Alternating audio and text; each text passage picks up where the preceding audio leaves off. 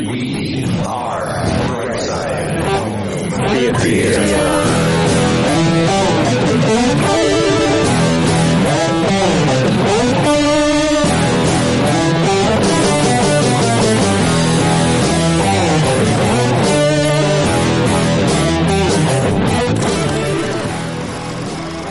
Hey, home theater nerds. Welcome to the Brightside Home Theater Podcast. The home theater podcast, it's all about the experiences, the sights. The sounds. Lost him. Oh, What happened? John is joining us from Australia. Are you in delay? That was... You're here. Can you hear us? Oh, I can. I said the sounds. Did it not come through? Delayed. Yeah, delayed. Like, what was that? Good 7 seconds, Steve? Yes. So why do I have a delay? We didn't have a delay before the show started. No, it's fine. And it seems okay now. Oh, man. Oh, okay. I think. Last week we had various sort of, flickering lights. This week we've got phantom delays, John. I think, this is not some sort of Conjuring-esque other side. I paused for dramatic effect. Yeah. Tension. Well, with technology, it makes everything very dramatic because we're all like, Right. uh-oh. We're like, oh, no, here we go. I mean, I can go out and come back in if it's not better. No, it's all good. It's okay now, I think. No, I think it's good. Yeah, we're good. Yeah. We're good. As long as you can keep up with the conversation, we're fine. We'll wait for you to catch up when there's a delay. All right. Oh, 7 second well, I'm delay. in the future. You have to catch up to me. Hey, I think of all of us, I'm the one that's really in the future. Yeah. I say, does that mean I can curse and you can just have the button ready? That's what I was going to say. Delay. I don't know how you're doing your math, John, but if you're behind us, that's not the future. It's like... So really, we should be able to curse, and John should be beeping us. Exactly. There you go.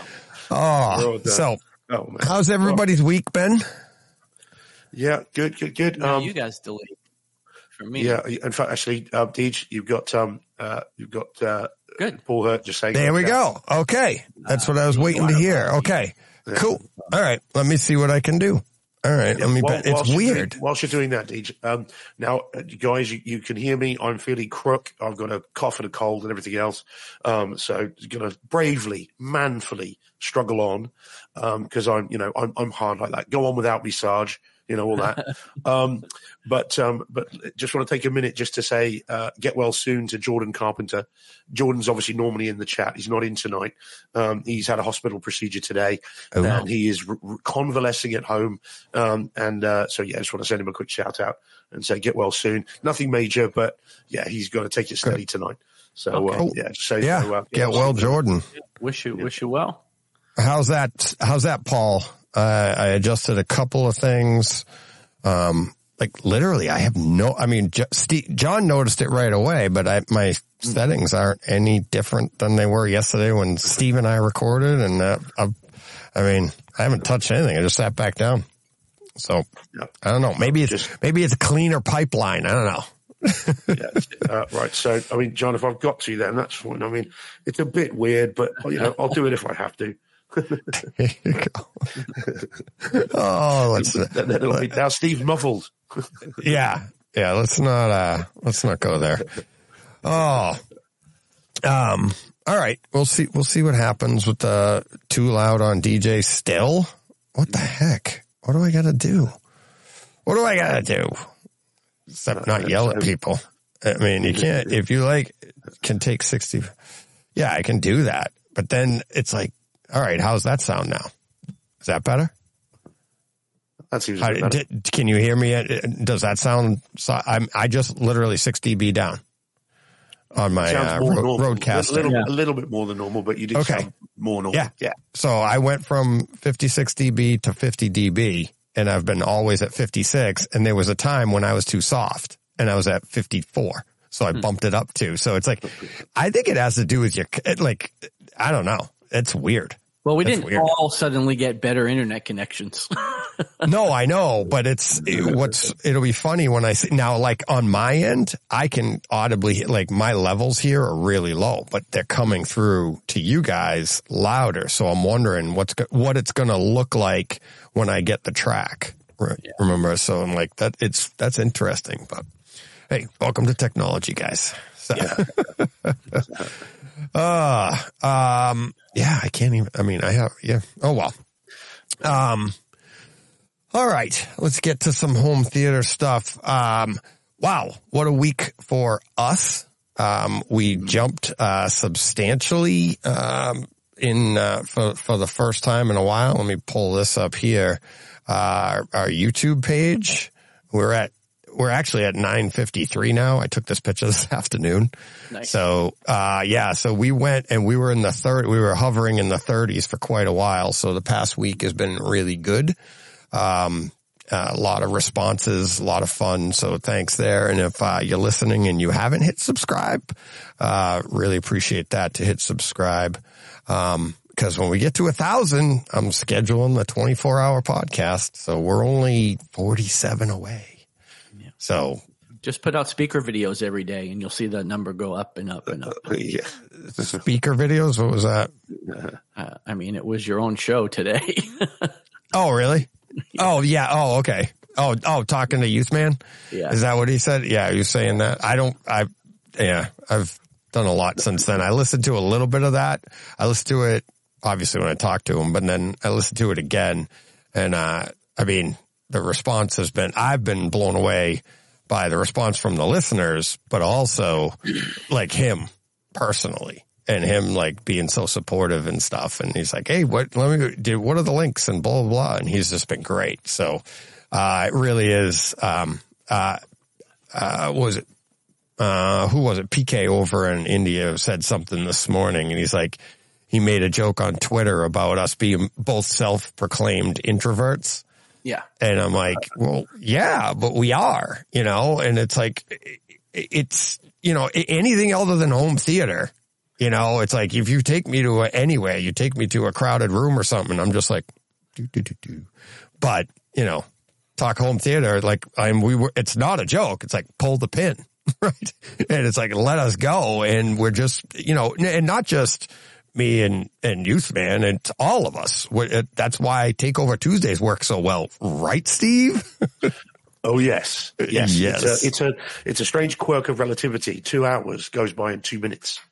Not quite working out how that goes, but it really does, as we discovered last night, and the listeners will discover in a couple of weeks' time. Are we training it, Deej, or is it going to just be a surprise on the day?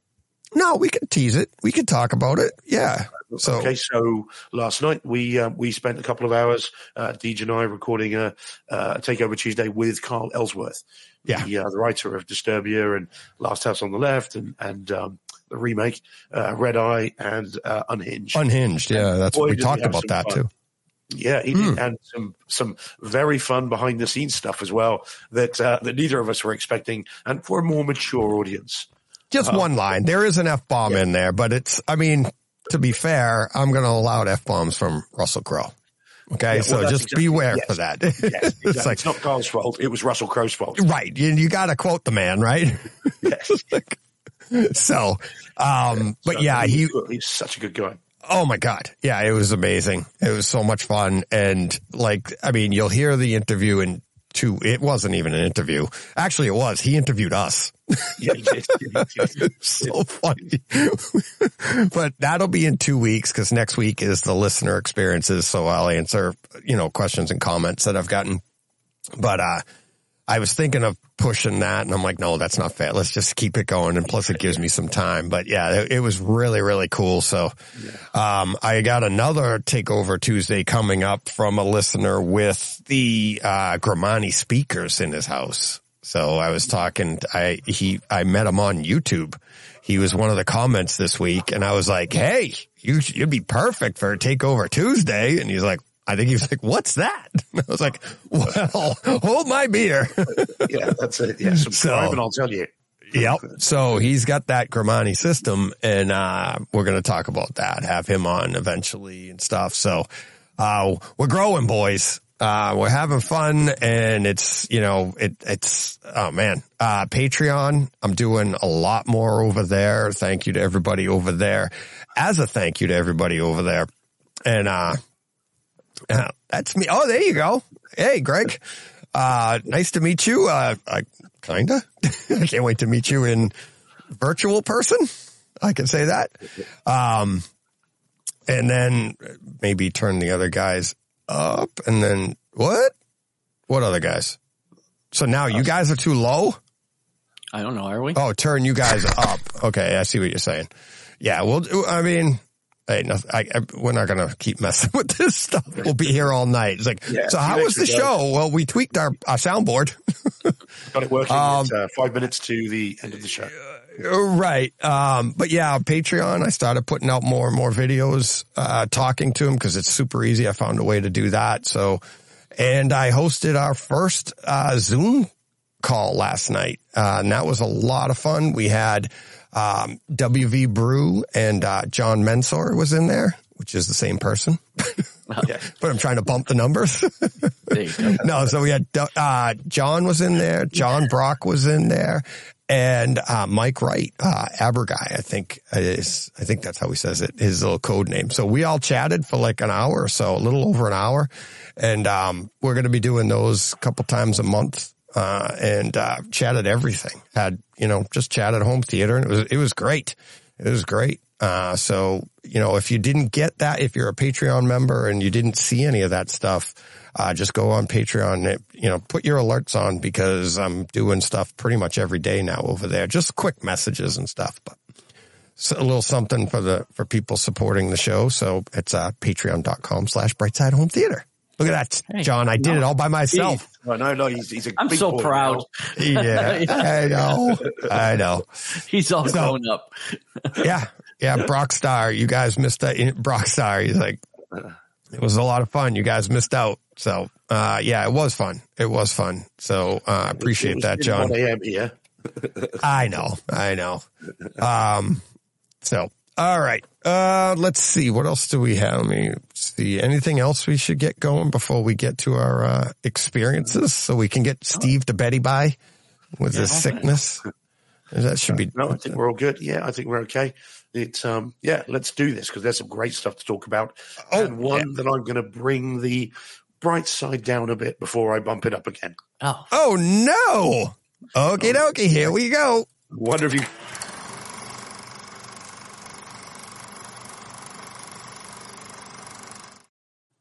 Sorry, Steve.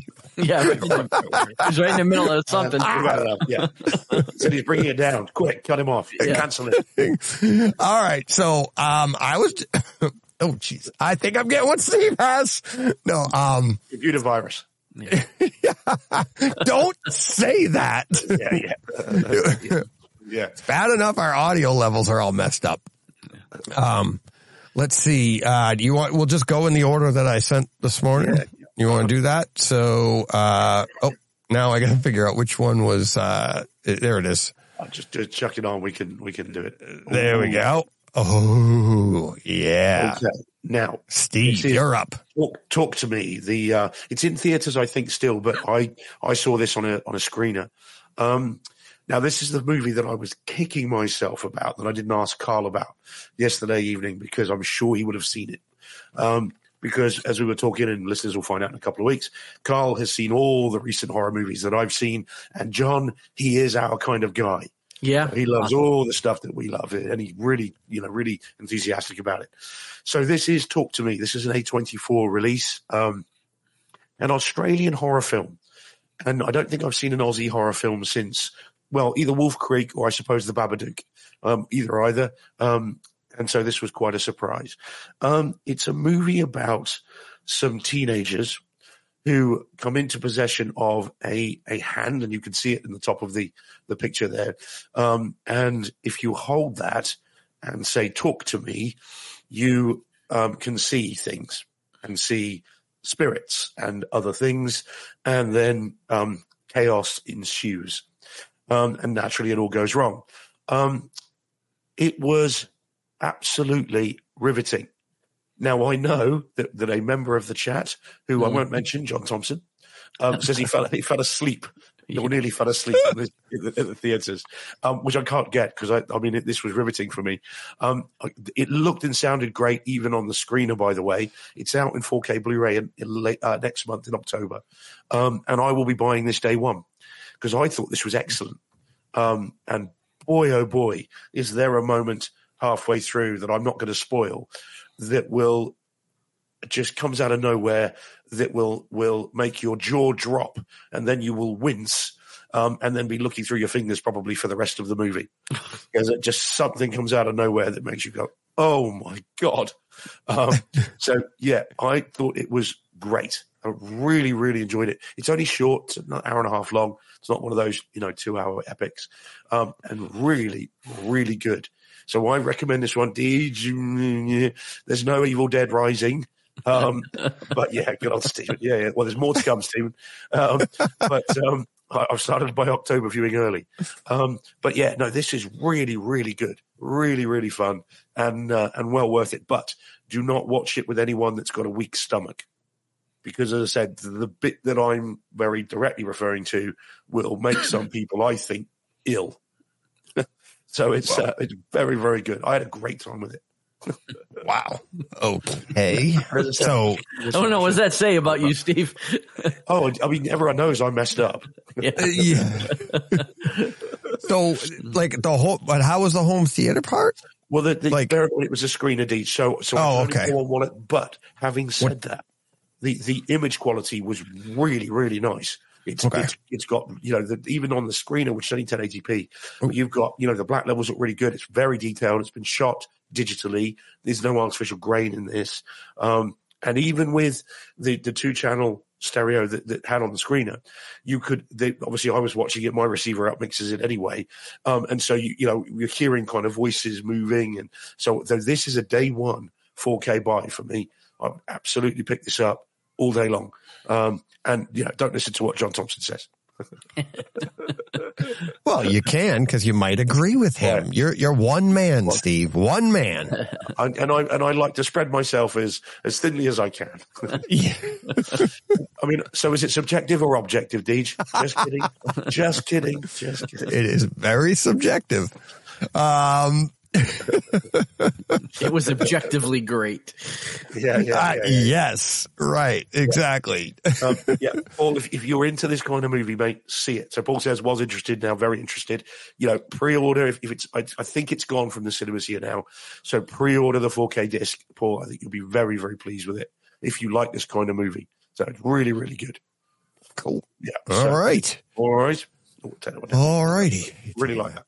Down and then, all right. Let's see what's up next. Ooh, I'm up next. So this is the first, something new this week. I'm going to try doing this. Hopefully I can do it more often. Hopefully every week. But, so this is, DJ's, scenes of the week. And the first one I'm going to start with, I have 2 this week. This is the scene from, that was in the, Trinov room, A Quiet Place. But what I'm doing is I'll give you the timestamp from the actual movie instead of like saying, hey, here it is. It's like a 4-minute scene. So this is A Quiet Place at 45 minutes and 40 seconds. It's the scene, that begins right when she quote unquote steps on the nail. If you haven't seen the movie, that's not really a spoiler, but that's the part. If you have seen the movie, you know what we're talking about. So she steps on the nail.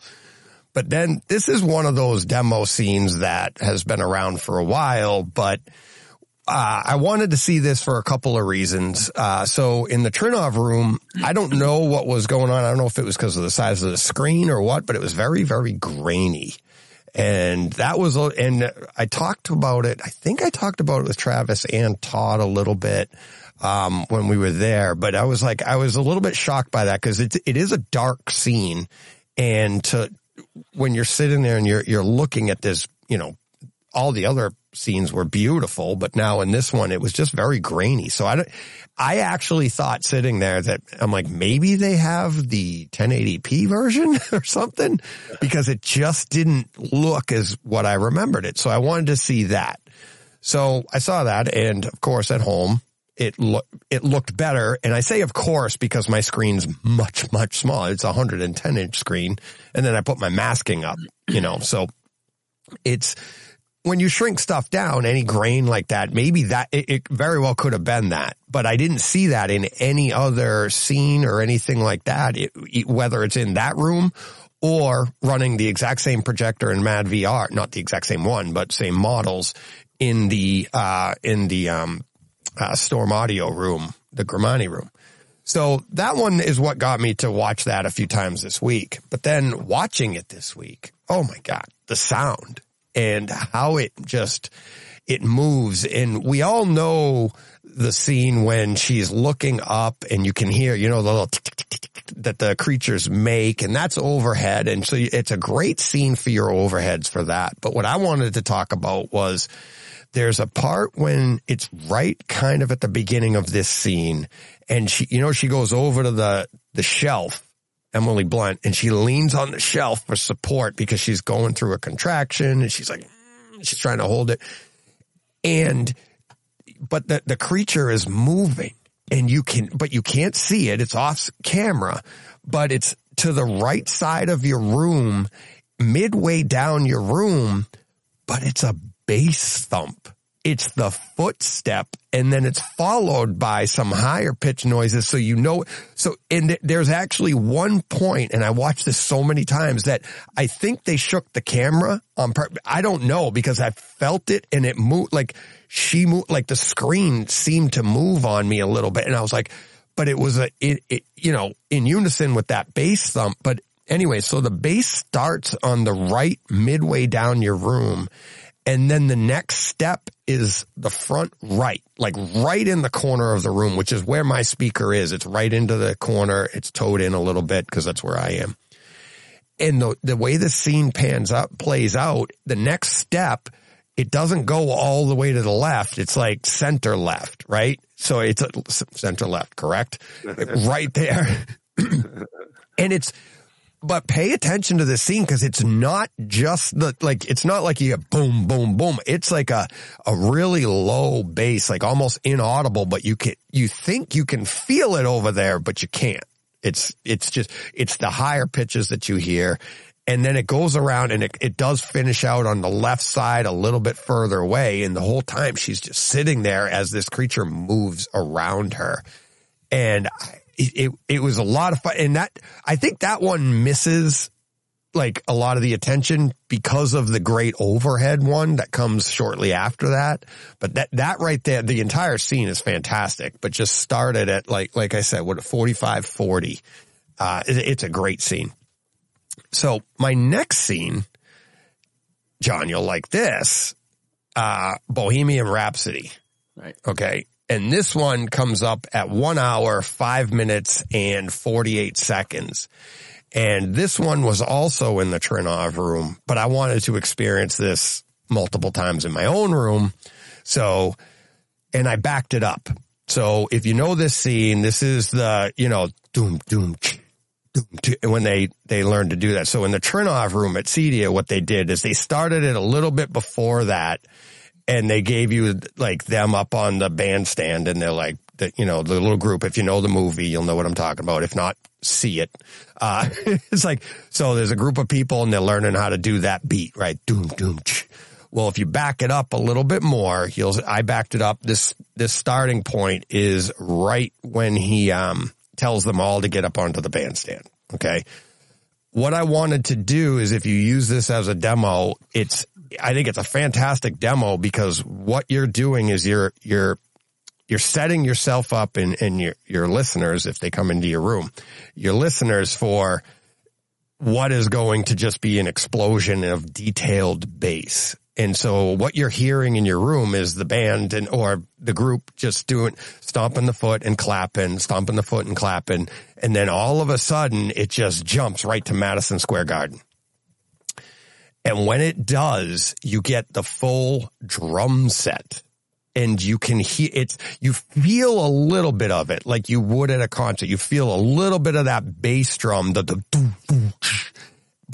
you can hear and hear every note of the drum set, like all the different drums. You hear all the feet. You hear the clapping, and it just fills your room. It feels like you're in Madison Square Garden. And then if you want, jump back, start again, go back to when they're just in that little, in the studio, and they're just clapping and stomping, and then jump back to Madison Square Garden. And it's just, your room the detail of bass is amazing, because you're getting the entire, like, all the different drums and the higher bass notes and the lower bass notes. And then of course you got, Freddie Mercury, who played him with, Rami Malek. Yeah, Rami, which is awesome, but it's just a fun scene. And then from there, you think it hasn't finished. And John, it's like that part when the song just opens up, right? And now you're getting the bass guitar, you're getting the guitar, you're getting everything. It's like, now you're just like, oh my God, I'm at a Queen concert. It's an awesome, awesome scene. That one's at 1 hour, 5 minutes and 48 seconds of Bohemian Rhapsody. So that's, and let's see, let's see. Boom. Another movie which has got really good sort of on stage music and that kind of thing is A Star Is Born as well. Yeah. Which is in Atmos, and that has like that makes you feel like you're on the stage. You get all the reverb all around. You get all the audience behind you and then in front of you, and that. So yeah, that's another one that's also really, really nice as well. Yeah, yeah. It's these music videos are a blast. Yeah, exactly. Exactly. Whoops, sorry, I didn't mean to take that down. I meant to actually. Okay. John. Yeah, so John says that's why it won the Oscar for Best Sound. Yeah. I mean, it did quite well, didn't it? If you think about how troubled the production was, right. it actually came out pretty well. Yeah. Yeah. Yeah. So, I mean, it's so good. So good. So check those out for this week. Let me see. I'm all messed up on boards here. All right. What do we got next? We're up to, that's right. We're doing, let's see. Here we go. This is All of Us. Don't know why that didn't switch, but all right. Ahsoka, Disney Plus. Steve, why don't you lead us off, since this is like your favorite show of all time now? Right. Yeah, this would be part 5. The Image shows part 4. 5. Yeah, that's the show. Yeah, I just say the same one as last week. Yeah, that's it. It's such a pedantic thing, John. Honestly, come on. Just in case people are watching and they're wondering. Perfectionist. Yeah. I like it. Yeah. Episode 5. So, I really, really liked it. Really enjoyed it. I'm very glad I've seen Clone Wars. Otherwise, I'm not sure this would have made any sense at all. In fact, I think it would have been a bit weird if you hadn't seen Clone Wars. But having seen that, and we know someone who wrote a couple of episodes, don't we, Dee? Yeah, that was shocking. We never asked him about. No, we didn't get to. I know. Yeah, Carl Ellsworth wrote some, just dropped out of nothing. He wrote a couple of the Clone Wars episodes, which we didn't know. Yeah. So and then we just skated on past it and never went back. So that's next time. Well, it's not like, it's funny. You're like, we skated on past it. Like, we're all sitting there like, so, what do you want to talk about next? Oh yeah, no. I thought this episode was great. And again, Disney have been putting stuff out on X, Twitter with Anakin in it. So I don't think we're spoiling it with that. It's all over social media now. So he's in it, and it's great to see him again. And again, I still get a kick out of saying Snips. I just think that's cool. Hearing Hayden Christensen say it is just very cool. And there's some great lightsaber fights, and it's a good story, and it's great. And it's, I think, you tell me. Well, okay. Well, I'm not going to tell you anything about Rebels, Paul. Yeah. Just so you know, Paul, brace yourself. Vader is Luke's dad. Anyway, right. So, he's got to know by now. So, So it's great, and I think it kept the quality of the video and the audio. I still reckon it's taken a jump, but that's me. What did you guys think? Well, the thing is, other people have said, I've read other people saying that as well, that they thought those last couple of episodes had a jump in quality. I still feel like it's been very consistent from episode 1 through 5. No spoilers. Like, I also really enjoyed this episode, and I thought the AV part of it was great. I did feel it was a bit of fan service though, and didn't do anything to move the season forward in any way. Really? Yeah. Where did we end differently than where we started? everybody's in the same place at the end of the episode as they were at the beginning. I think the viewers, though, that maybe didn't see Clone Wars or something were exposed to something that they didn't know about before. So I think maybe it was a little exposition, like on going forward. I mean, it's super fun and super fan service, and it was great to see all of that. But I just kind of feel like with 8 episodes, and this was number 5, we didn't go anywhere in this episode. It kind of felt like we took a pause and, spent some time with our friends, and then, now we'll move on next week. So we did have a ride with some space whales, though. I mean, come on. We did, which that was super cool. Again, no spoilers. But yeah, that scene with her and the, if you've seen it, you know what I'm talking about. Was really cool. So. Did you guys see online there's a bit in The Mandalorian, is it season 3, where they're in hyperspace and there are whales? Mm-hmm. Yeah, I've seen it. Yeah. And people are saying that Grogu, some foreshadowing. Yeah. I mean, I don't know. Yeah. Well, it's just people looking to tie things together. But. Yeah. But so cool. What did you think, Deej? Oh, I loved it. I said as soon as it ended, I'm like, I felt like that was more of the mid-season. Like that felt like more like of what a 4 should be. But at the same time, Joe and I were saying like, it's actually like kicks off the second half of the season, which I thought was great. I felt like I see. It's funny, John, you say that because about like we're kind of in the same place, but we're not. I mean, we are, but without spoilers, it's like we went somewhere and we're back to the same place. You know what I mean? So it exposed everybody, and I thought it was super entertaining. I thought it was super fun for the story going forward. And there's so much to discuss too, but that you can't do with spoilers, but, without spoilers, but there is like, where could this all lead to? I think this episode is one of those like, and I get what you're saying of like, it's fan service, but it's fan service to us that have seen everything. Not everybody has, so I think some of that is the case, but I was just like, wow. And it was 50 minutes long? I think this one was long. Yeah. Yeah. But it didn't, like our show didn't seem it. Don't get me wrong. Right. There's nothing wrong with fan service. Oh, no. I mean, there's nothing wrong with it. I just kind of felt like this was a lot of it. But it was all fun. Like it was great to see. Steve, it turns out I'm pleased. I'm not alone. Stephen Att in the chat. Again, I love how he said that, right? Stephen Att in the chat. Live and direct. Says Ahsoka has more energy than Andor. I agree with that 100%, Steve. 100%. I think the makers of Andor, everybody agrees with that. Nobody's denying that. They're two different types of shows. Right. What's that? Right.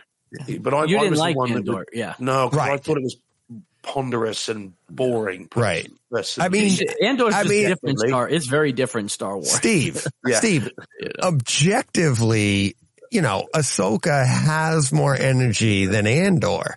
But subjectively, do you like, which one do you like? You know what I'm saying, buddy? Yeah. Well, I objectively, subjectively, agree with what you just said. Objectively. For people that don't know, go to patreon.com/.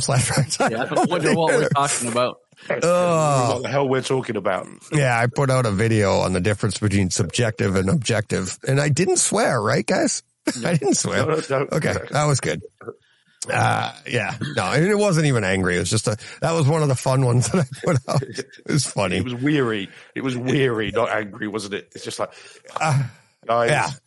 Well, it was a topic of conversation at CEDIA, and it has been a topic of conversation for a long time on this, in home theater. It's a huge topic of conversation, people, and it's a sales pitch. So anyways, come on, Takeover Tuesday. I'll tell you more. All right. We done with that? We done with Ahsoka? Very cool. Till like a couple hours from now, we can watch it again. Yeah, we can watch the next one. Oh, yeah. All right. We're up to, there it is.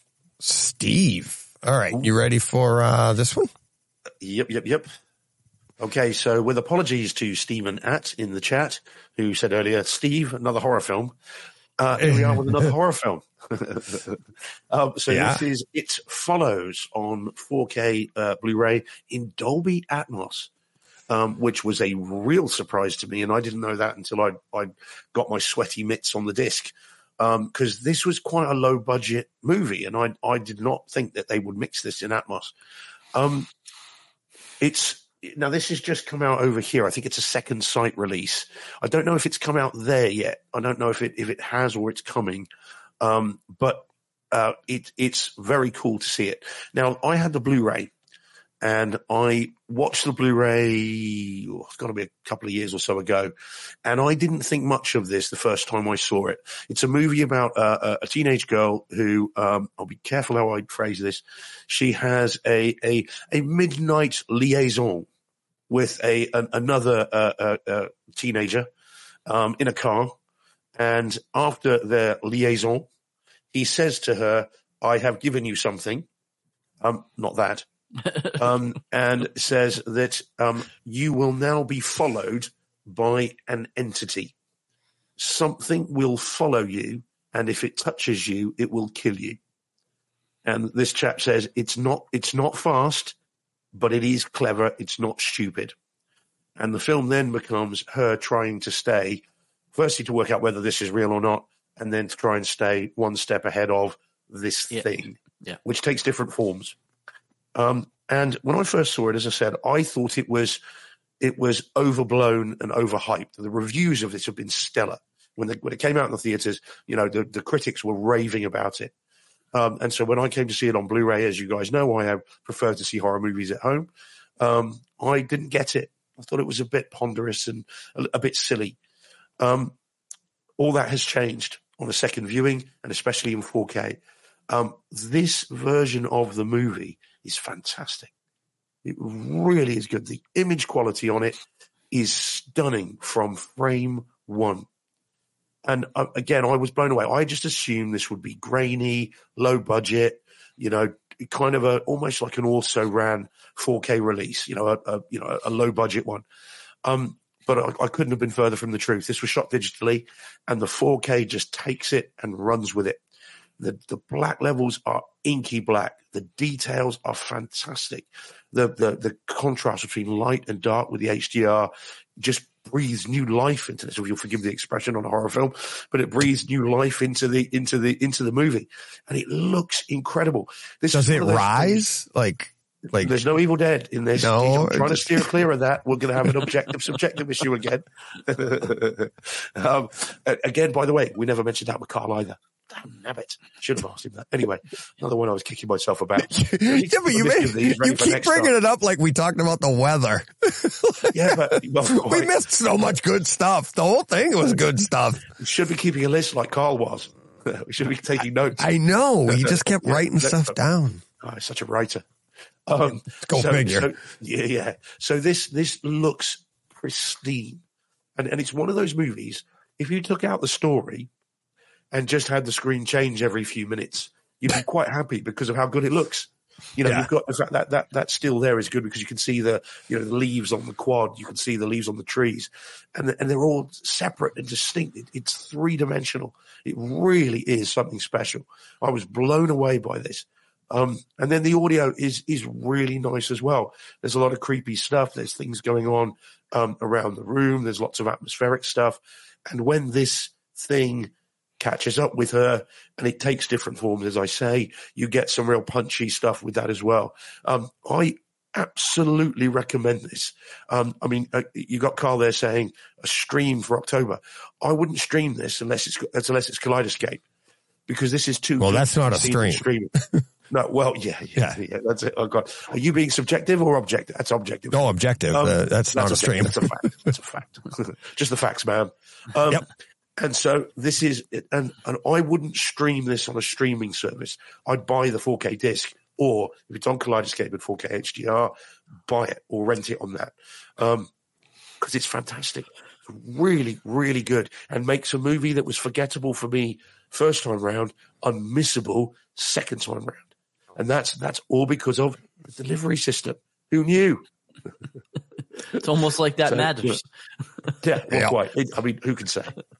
I know. So I Exactly. really like this. And John, this is one I'd be curious to see what you make of this, because Okay.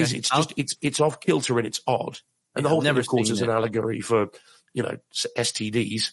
Right. But it's well worth seeing, and it's just very off kilter.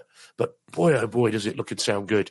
And again, I reckon you could watch available. this, not like the story, and just thoroughly enjoy it. Yeah. Is it Okay. available? I'm Did you looking- look it up? Did you see? I'm looking Is it right out? now. It follows. I'll look it up. Blu-ray, international delivery. Yeah. Yeah. So Carl, fair no, play, Carl, first- I get that.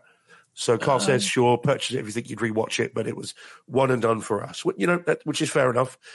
If you can rent it on on Kaleidoscape, then do that. But I personally wouldn't stream it, because I've seen the kind of the lower version, the 1080p one, and it did very little for me. And John, as always, saving the day for us. John Thompson, It's all about the presentation, the sights, the Yep. sounds, the scenes. Oh yeah. I don't see it. Yeah. Kaleidoscape only has it in HD. Yeah, I don't see it being man, available. So yeah, it's Second Sight release over there, don't they? They release Blu-ray. movies there. Blu-ray's available, but not. yeah, but Second Sight that's not the studio, is it? Well, that's the thing. Bear with me a second, guys. 2 seconds. Yep. Because if it was done by a secondary, Yeah, so Second Sight Films. Yeah, that's the Second that's Sight there Films. for anyone that can see it. That Yeah. So I think it's a release there. But I mean, if it's Okay. not out there yet, then wait. Yeah. I wouldn't suggest buying the Blu-ray. Get the 4K disc when it comes out. It's bound to, because it is so good. So I really do recommend it. But the 4K version, not Blu-ray. You might, certainly the critics loved it in theaters and loved the Blu-ray. But for me, the 4K is so good that that's the way to see this film. And then if you don't like it, then fair enough. But I think this is how to see it, because they've spent a lot of money, I think, on this to really make it look great. Cool. Oh, okay. Oh, there we go. John Thompson says there, the new master is owned by Second Sight. John, do you know, do they release in the US under a different label or a different title? Is there anyone else pick it up? I don't know if he knows, but it's really, really good. And of course, with October looming, I've jumped the gun, obviously, Right. no patience. You started jumping the gun in January. Yeah, well, that is true. That is true. I don't need an excuse to see. I horror don't think films. we've gotten through a show without you watching a horror show, horror movie. Yeah, It's like, that's true. and like every show, you're like, save this one for October, DJ. How long do you think October is? 31 days. There's plenty. You can do Evil Dead Rise the 1st to the 10th, and then just take a pick after that. It's funny because like last year, we like Christmas Vacation, he tells us he hasn't seen it ever because he doesn't watch Christmas movies until after his birthday, which is in November. So it's like, you've had many birthdays since then. Don't feed the gremlins after midnight. Yeah, exactly. Yeah. You must have been all messed up on that one. Like, well, it's a Christmas movie, but it's a horror. I don't know what to do. Is that the Thanksgiving part? Actually, that's after your birthday. But with a gremlin, if you can't feed it after midnight, at what point does it become the next day? So now you can feed them. Yeah. So like when can you feed a mogwai and it not turn into a gremlin then? And God help you if you're traveling time zones, you're driving across country or something, you're screwed. Or you're on an airplane, then you get Twilight Zone. Oh, Don't feed them after midnight Eastern Standard Time. Yes, exactly. Yeah. What if it's daylight savings? I know. It's okay. So John says, this I can't wait for this. John says in the chat they've got The Hitcher coming. I've spent There you 3 go. years restoring it. Such a good film. Well, Yeah. Speaking of which is my next horror one. films. Oh my God, what a good time this was too.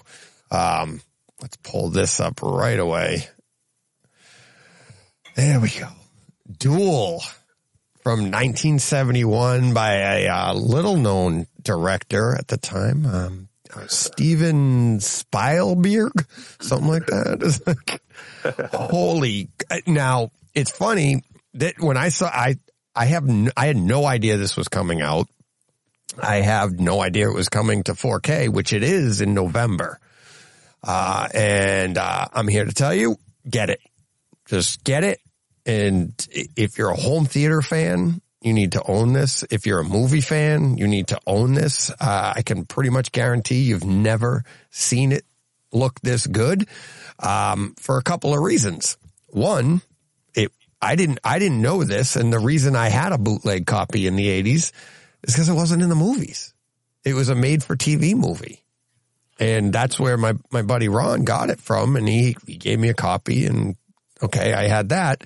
It was remade, they added some time to it. I got all this information off the fancy IMDb machine. But they wanted to release it as a movie, and they did in the UK or in Europe, maybe just the UK, but in Europe.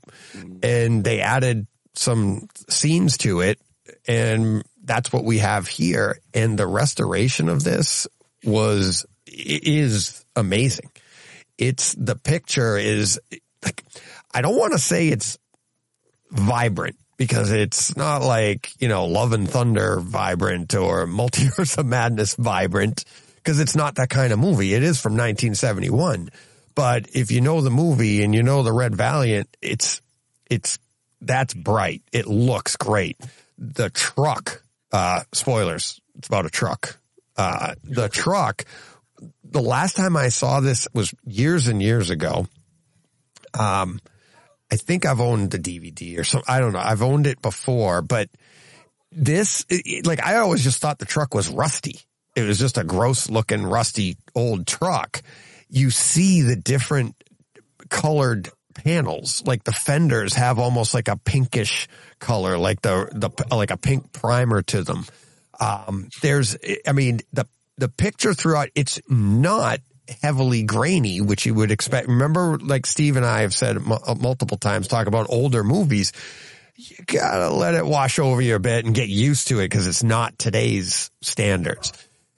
This isn't today's standards, but it didn't have that grain. It didn't have that heavy grain that you get, or I shouldn't say heavy grain, but heavier grain than you're used to. It looks really, really good. The opening scene, which was added, a lot of this was part of the added stuff. But you get a really nice overcast look and feel. And there's even one scene when they're driving down the road and you could see off in the distance, like the storm clouds and stuff. And I mean, it's just very, very clear. I mean, it's a very, the tone of the movie, the tone of the screen is setting everything up for you. And it's in Atmos. And the Atmos track is really good. It's really good. I wouldn't put it up there with like Psycho and DTS-X and how that kind of blew me away, but it was appropriately done.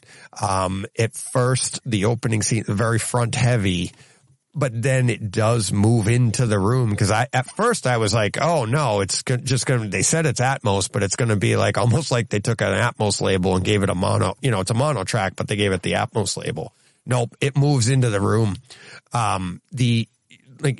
The opening, you get a lot of radio talk, which takes place at the front of the room, but then there's cars going by. You're driving down the road and you hear the road around you. So much stuff going on. The picture, it's like,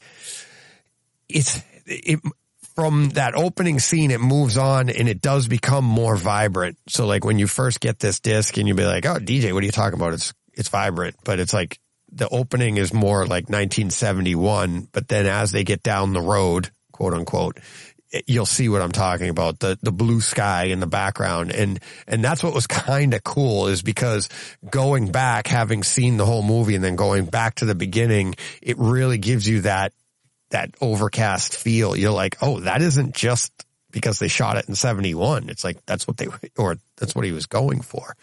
The bass rumbles of the truck were really, really cool. Depending on your location, like depending on the camera's location, there's some later in the movie, there's some long shots and you'll hear the truck come up, you'll hear it go by, but then you'll get down close and like you're on the road, like you are the truck, those scenes where you're getting up close, tailgating or whatever. And it's like, it's raw all around you, but then the shot will go inside the car of, what's his name? David Mann. You go into the car of him and now you can still hear the truck and he's looking around. I mean, it's the audio really good, and air horn jump scares.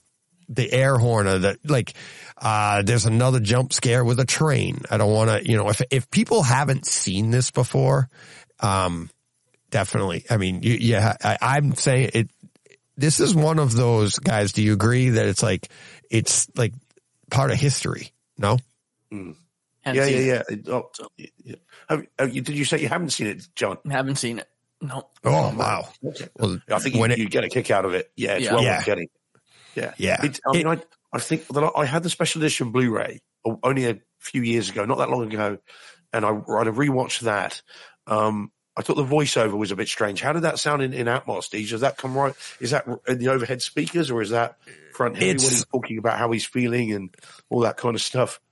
It's not all around you. It is loud. It is like, so when he first goes into like the phone booth area and you're like, is that a voice? Like, I know the scene, but it felt like it was like he was talking. So it was towards the front of the room, but it wasn't super front heavy. It was like came off the screen. So they didn't try to give you, I think that if they had put that into the overheads, that would have been too much. Right. We would have been like, that's not 19. That would have been like, okay, they went too far with that. I think they did a good job with that. It didn't distract you. I thought it was appropriate. It was there. There was a version, and again, IMDb machine there was a version where his wife was supposed to go with him, but they wanted him to be isolated. So they went with the voiceover for the, the descriptions. And no spoilers then, because John, you do need to see it.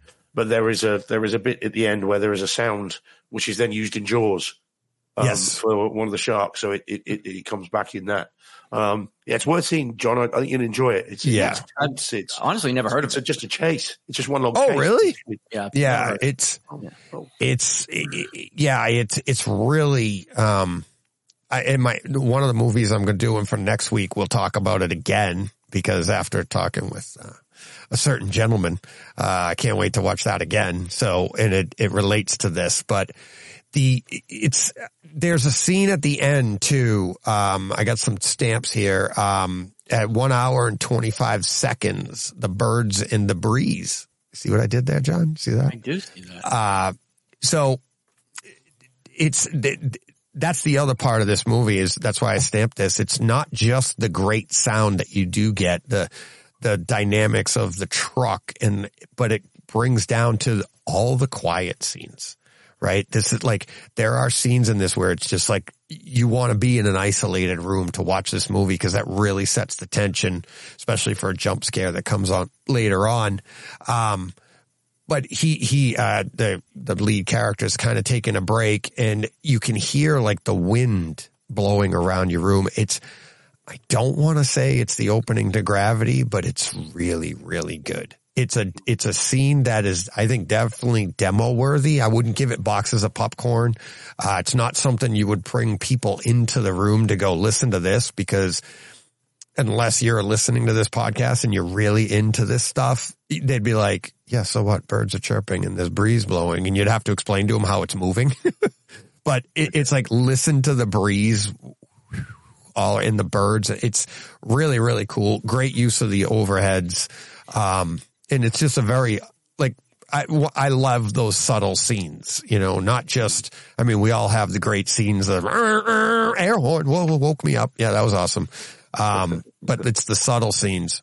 But then for the picture, there's a scene at 1 hour and 7 minutes, and David Mann, the lead character, only character really, is standing in the middle of the road, and like, he's just like, doesn't know what to do. He's just standing there, but it's just the shot of him, the blue sky. I had to watch it over and over, because I was like, did they green screen this? Oh, what happened? Oh, look at that. That's funny. Okay. So I'll keep on talking, but my laptop just disconnected. That's how I'm doing the pictures. But yeah, the picture was just so good that I don't want to say it was fake, but it looked like just too good to be true. It just looked the vibrancy, the detail in his face, the everything about it. It was just the background. You have to, when this comes out on 4K, you'll have to see it. It's just an amazing. I was blown away. And again, I've seen this movie a few times. It's just always been considered like it's just an early movie, but I can't believe what they've done here. I'm really kind of blown away by it. So it's a heck of a film. It is really good. And like I say, John, you'll be able to find it for nothing online somewhere, I'm sure, in terms of streamers. It'll be there somewhere. Well, I'm seeing Blu-rays on. I'm not even seeing a 4K on Amazon for pre-order or anything. If you go to Blu-ray.com, they have it. They're just saying it's coming in November. Oh, okay. So that's where I saw it. I went to Blu-ray.com and I looked Blu-ray, it up. $9.99. But I'll wait for the 4K, I guess. Yeah, definitely wait for the 4K. The fact that, like I said, it's like the fact that we got it. Let me see. Did you look it up on Blu-ray.com yet, John? No, not yet. I was looking at Amazon. Hold on. Blu-ray.com. Yeah. 4K. Yeah, I just looked it up the other day. So let me see. Dual. Boom. 4K weird. Dual. Yep. November 14th. It's coming. Dolby Atmos. Native 4K. It's a native 4K transfer. 2160p. Dolby Atmos. True HD. Blah, blah, and all that fun Must stuff. Must not be up for pre-order yet, because usually they have them. Yeah. Yeah, it says dual 4K pre-order, notify me. So yeah, it isn't up for pre-order yet. But they do have it there. And in terms of the UK, and I've just checked this on Amazon as well. So John says that Jewel, all the special edition of Jewel sold out in a few hours. So hopefully there will be more in due course. Fingers crossed. It is, it's not, if someone says name a Spielberg film, Jewel isn't the one, of course, that immediately springs to mind, but it's a movie that, he's had a few good ones since then. Yeah. Yeah. Well, that is true, but it's a movie that it's like, if it's on, you'll watch it. If it's available, you'd buy it. You know what I mean? It's one of those movies. It's a sign of things to come. It's a sign, you can see the roots of greatness, forming there. And yeah, well worth seeing. I don't know. He actually has a cameo in it too. Yeah, he's in one of the diners, isn't he? Is he in a diner? No, it's an accident. He was, You can see him, especially in the 4K. You can see him in the phone booth. So, okay. It's not a spoiler. There's a phone booth in the movie, but the way they shot it, looking into the, for you young people out there, they used to have these glass boxes on the side of the road, right? And you had to put a coin in. Coins were these things that we had instead of a full paper dollar. So, but you could, yeah, exactly. Come on, kids. It's story time. Yeah, it's if you look in the glass at the beginning of that shot, when he's first making the call, you see him standing right there and you're just like, it's like, oh no. And that's honestly, it was an accident and they didn't mean it. And, why would you need coins? That's my son-in-law. Why would you need coin? Not in your, don't try to do that with your iPhone, Greg. I can't fit the quarter in there. Yeah, what the hell? Yeah, no, it's, but yeah, you could see him right there and it probably bugged him knowing him. Like, damn it, what am I doing in the shot? So I was surprised they hadn't just removed it. You'd have thought over the years when they're doing these kinds of remasters, it would take 30 especially seconds the 4K out nowadays. Yeah. But I suppose some of it's got some charm to it, isn't it? The idea that there's so many older movies when they're shooting into reflective surfaces, you can see them all there. Yeah. Just kind of about it. It's just we're too late, guys. Already got one. Off to Apple Care. How do I get a dime out of my lightning connection? All right. Let's not a euphemism.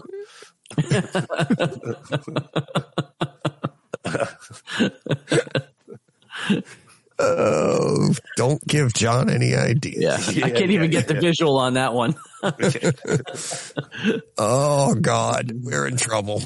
All right. Let's see. That was that. And, John, you're up next with, Am I? Yeah. Yep. You're up next with One Piece. What's that? I don't know where the picture is. Oh, there it is. There we go. Not heard of this, John. I'm curious. I haven't heard of it either. Okay, yeah. So One Piece. Tell us, John. Well, One Piece is a long-running manga anime series. There's about 140 volumes of the manga book, and I don't know how many, like 12, 13 seasons of the anime, maybe more. I don't know. But this is a property that I am actually not at all familiar with. I mean, obviously I know it exists and I sell it, but I've never read or seen any of it. So I went into this fairly blind. It is on Netflix, Dolby Vision, Dolby Atmos, all the standard bells and whistles from Netflix. And it looks great. I mean, it's very cartoony, I mean, it's trying to capture the feel of an anime. So it's really bright, really vibrant. The colors, the characters, you can kind of see from the image there, like the bright red shirt, and she's got the bright red hair and green hair. I thought that was Gilligan. No, it's not Gilligan. So it looks great. Sorry. No, hey, it's fine. The Dolby Vision really pops. Like I said, the Dolby Atmos sounds first again for streaming. It's Netflix, but it's actually really nice. Like I said, I didn't know anything about this, and but from what I've heard, it's fairly faithful to the source material. So all that being said, I went into I've only watched 2 episodes, and I actually just watched the second episode right before we started. So I would have more than one episode to talk about. I wasn't quite sure where I stood after the first episode.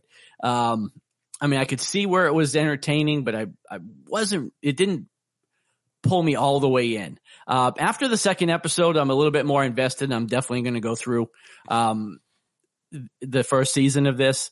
I've already seen that they have plans to take this about 12 seasons. But it is also Netflix, and Netflix is not known to go season 2. Yeah, to go that far with things. But knowing the breadth of the source material, like I said, even 12 seasons might not scratch the surface of this. But yeah, like I said, after the episode 2, I am kind of enjoying it. I'm definitely on board. It's a lot of fun. Like I said, I didn't know what to expect, and I don't want to be too spoilery for those that haven't seen it, but I guess I don't want to say they're superheroes per se, but there are some powers that these people have that I didn't know. I didn't know that going into this. For instance, the guy there, with the, Gilligan, he's like he's like Mr. Fantastic from the Fantastic Four. Okay. And like, I didn't know that. So when that first happened, I was like, okay, we're going here.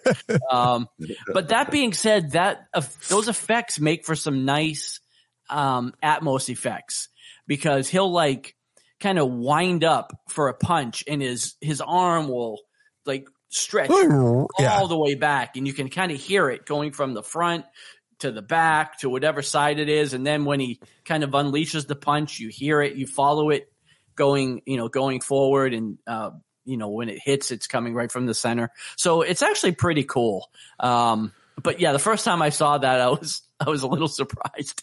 And he seemed to have been the only one with any powers. And then in the second episode, something else happens, and you're like, okay, I guess that happened too. So, you get the feeling, I think they're going to encounter a lot more characters through this that have different abilities and things.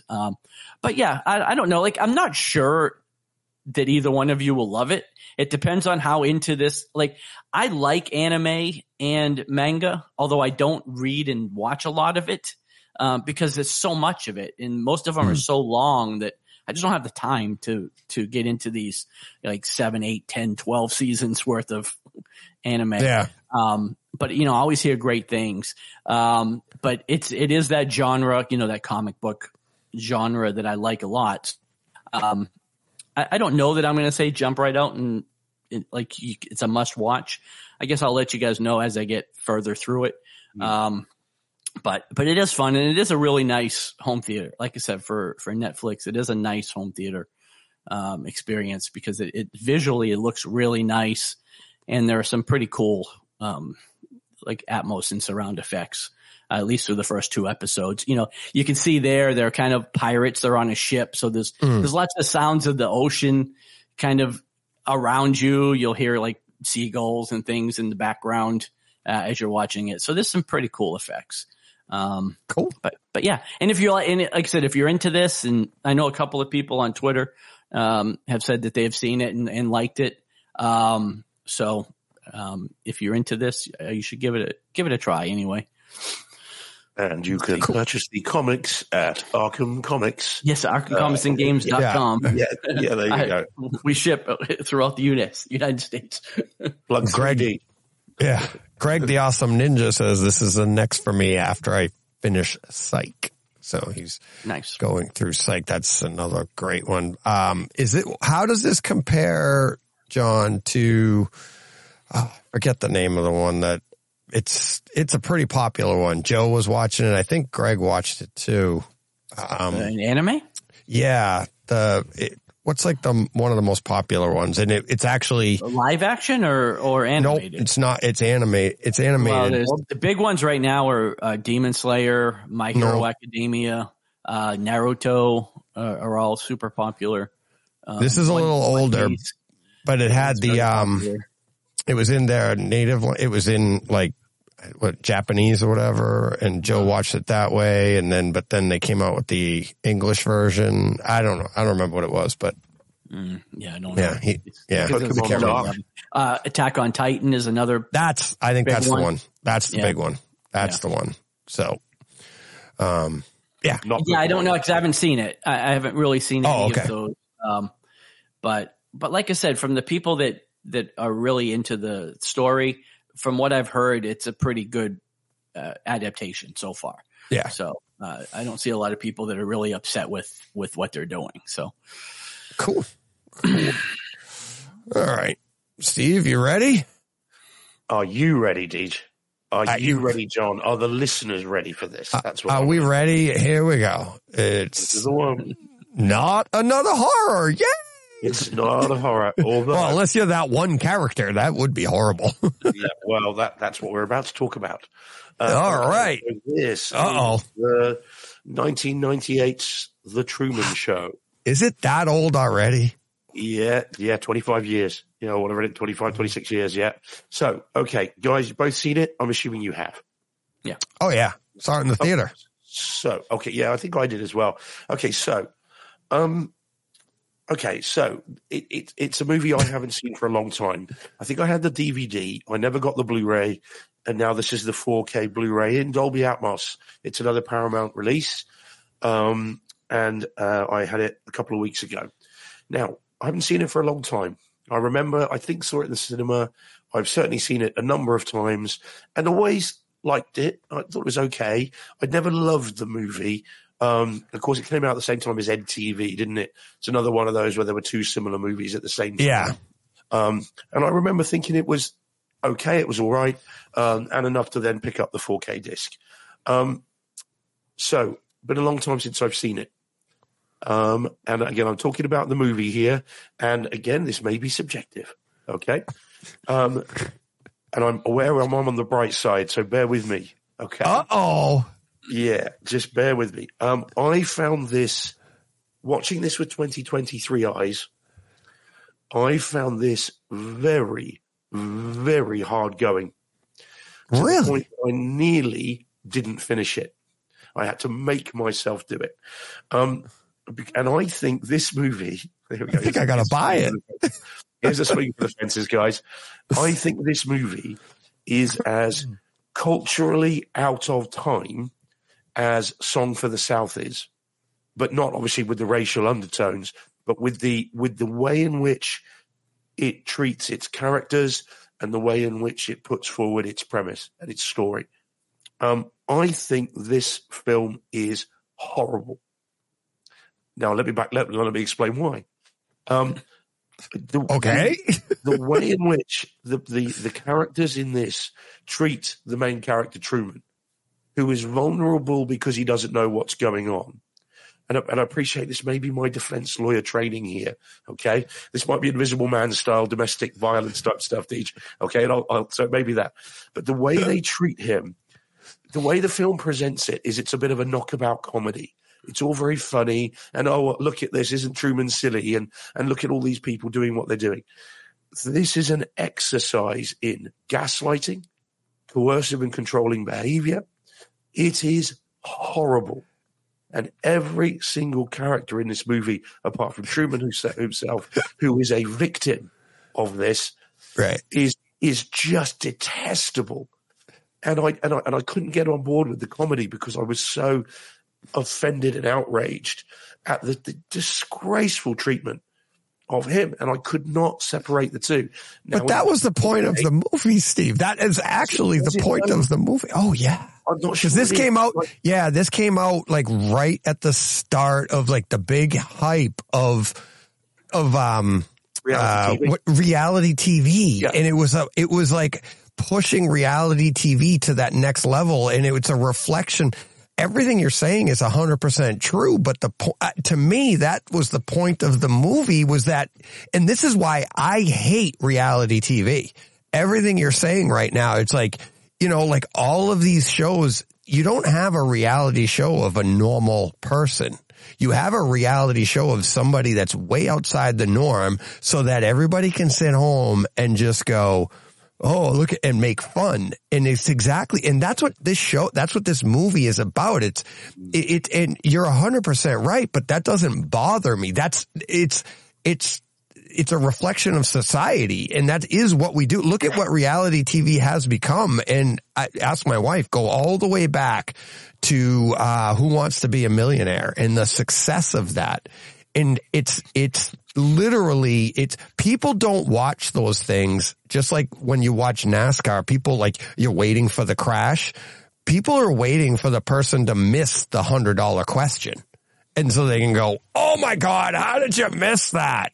Or like you see the YouTube videos or the Twitter videos of people missing the Wheel of Fortune. It's like we love to watch people and watch them fail or see them outside of their element or make fun of people. And that's what I thought this movie was about. It's just. Well, and yet the difference between reality TV now and reality TV then is that reality TV now, they know they're being watched.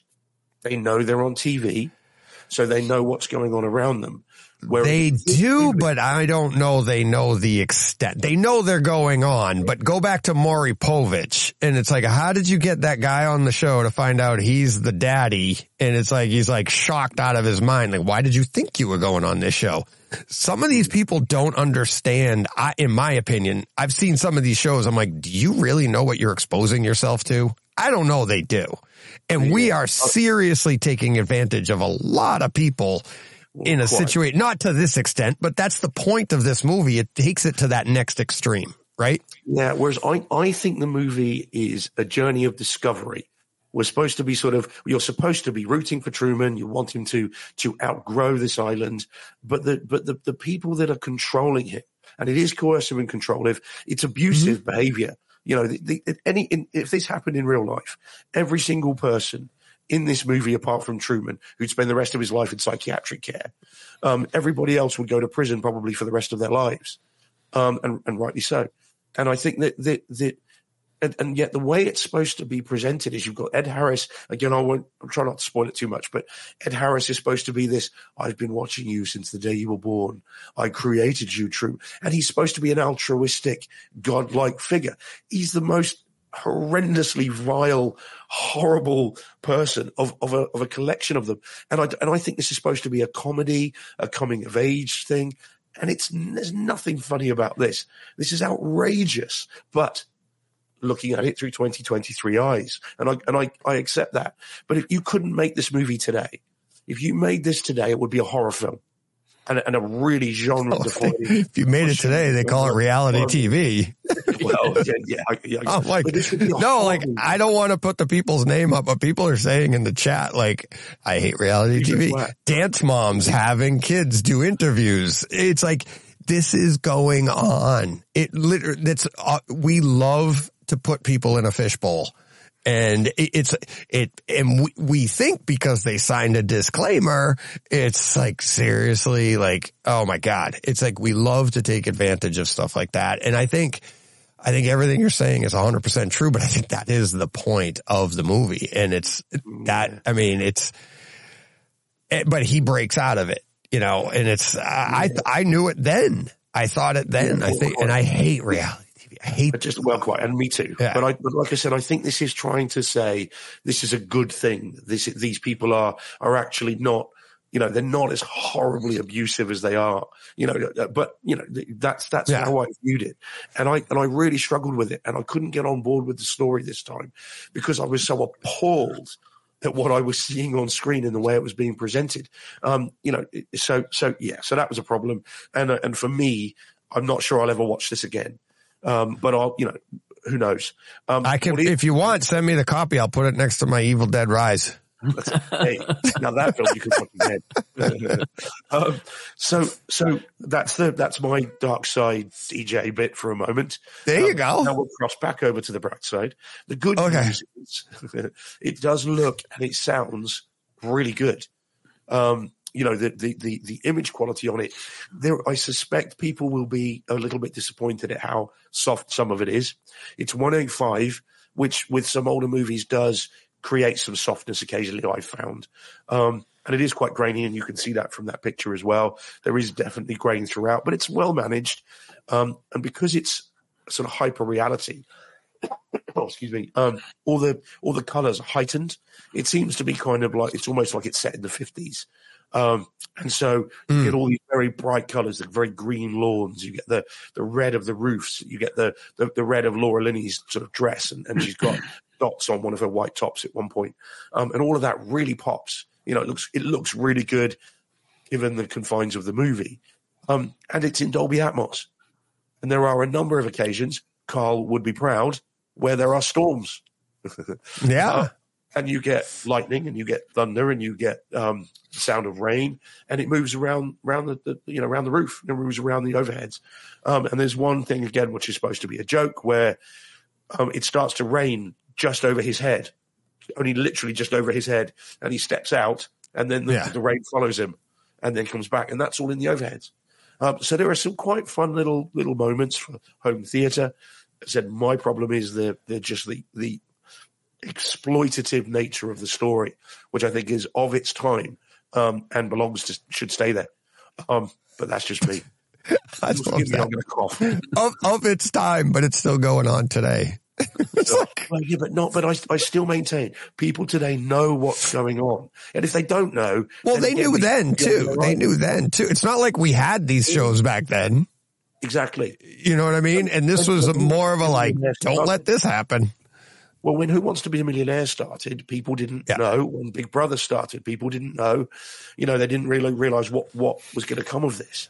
But people that go into them now either know, or if they don't know, then they're being exploited and gaslit. Yeah. And it's coercive and controlling, and that should be taken off air. And the people that are doing it should be prosecuted, because it's a serious, serious problem. And I just didn't like how they tried to make light of it, in my view, in this film. And it's a Peter Weir movie who's made some fantastic movies. What was the one that everybody, John, what was the one on Netflix where they, it was the, was it Japanese? Where they killed, it was the contest? Squid Game. Squid Game. Yeah, Korean. Squid Game. Korean. Yeah. Oh, Korean. Yeah, Squid Game. And it's like, it was gory and everything. That's right up your alley, but it's making fun of the idea of a game show, but those people were it was basically Truman Show. It's exactly the same thing as Truman Show. Only people got murdered. They weren't trying to present it as comedy, were they? They weren't trying to present it as a thing. Yeah, but I mean, it's serious. Steve, the difference between comedy, horror, action, and drama, there is none when you define them as entertainment. And that's one of the things I didn't like about Squid Game. I'm like, we find this entertaining, and it's like, I don't like, I liked the show. I figured it out in the first 5 minutes. I was watching it with my son. He goes, no, you don't know what's going to happen at the end. And then I said it, and he went, I was like, okay, but it's, you know what I mean? Like it's all the same thing. I think it's human nature. We thrive on exploitation. We just do. And this was actually how it angered you, I think, is the point of the piece. It's supposed to make you feel that way. Whereas if you're the other way and you're like, that's a great comedy, you'd be like, dude, that's not a comedy. This thing's about society, how evil we are to people. Well, had it been, like, this is why I said, if you remade this today, it's a horror film. You know, it's a oh my God, what are these people doing? Whereas back then, I think they think, and you can tell it from the music, you can tell it from the way it's presented, the way it's written, is that it's supposed to be uplifting and enlightening and a good thing. And he discovers himself because his creator allows him to do it. I mean, it's just, and again, I appreciate, look, I deal with people that are victims of coercive and controlling behavior and domestic abuse and all this stuff on a daily basis. So I'm very sensitive to it, to be fair. Yeah. And I accept that. Again, subjective, objective. So subjectively, I'm more sensitive to it perhaps than others, but I was not expecting to be broadsided with this as I was. It genuinely shocked me because I knew the story. I mean, I've seen it. But I was broadsided by the way this was presented. But you know, there it is. I mean, you know, I get it. So yeah, I mean, but you know, if you like it, buy it. Yeah. Right. No, but that's Steve, you're right. And I mean, that's what art's about, right? It doesn't all have to make you happy. And I think you're right on with your emotions. You're right on with your interpretation, and that's fine. And I think we share the same interpretation. I just think I love that it does that. I love that it makes you angry. It should. It's like if you're just thinking like, this is great, I'm like, oh man, that's the sociopath. Yes. Yeah. Well, right. That way we end up with Unhinged. Yeah. Paul Hurt in the chat saying, funny, I had exactly this conversation with someone recently about how we react to watching Squid Game. And it's like, this is what, and I think that's what Squid Game is about too. It's about like how we exploit ourselves, you know, humans. You don't see that, I don't think, outside of human beings. So you don't see animals you don't see two dogs sitting there laughing at another dog while he chases his own tail. Right. And although dogs do that, but they just don't watch. It's like, John Brock says in the chat, says in the book, I believe the director, Ed Harris's character, is much more evil and sinister. You can see how it would cross over into that. You know, that's where this is leading, in my view. Right. As I said today, you went to a studio today. You pitch this to a studio. They're going to be like, well, surely it's a grotesque A24 style midsummer horror, Vivitch style horror. Vivitch. You know, that's what this Have is. you ever seen John? I think it was John Mulaney's stand up on pitching Back to the Future. No, I don't think so. No. Oh my God. It's his stand up is like pitching when you see that, you'll never be able to watch Back to the Future the same way again. And like, just as an idea, like one of the things he says, he goes, okay, we make this machine and he goes through what it's made out of and everything. He goes and we go back in time and they're like, oh, and you save Kennedy? No, that would be a good idea, but no. He's going to date his mother. His mom. You're like, what? It's like when you see the pitch, you're like, it's hysterical watching them do it. And you're like, how did they make this? Yeah. So, all right. That one triggered much more debate than I thought it would in terms of when I first sat down to watch it, I just thought it was another movie to watch. It's only as I watched it and to my horror, it sort of realized what we were straying into. But yeah, there we go. But it's decent.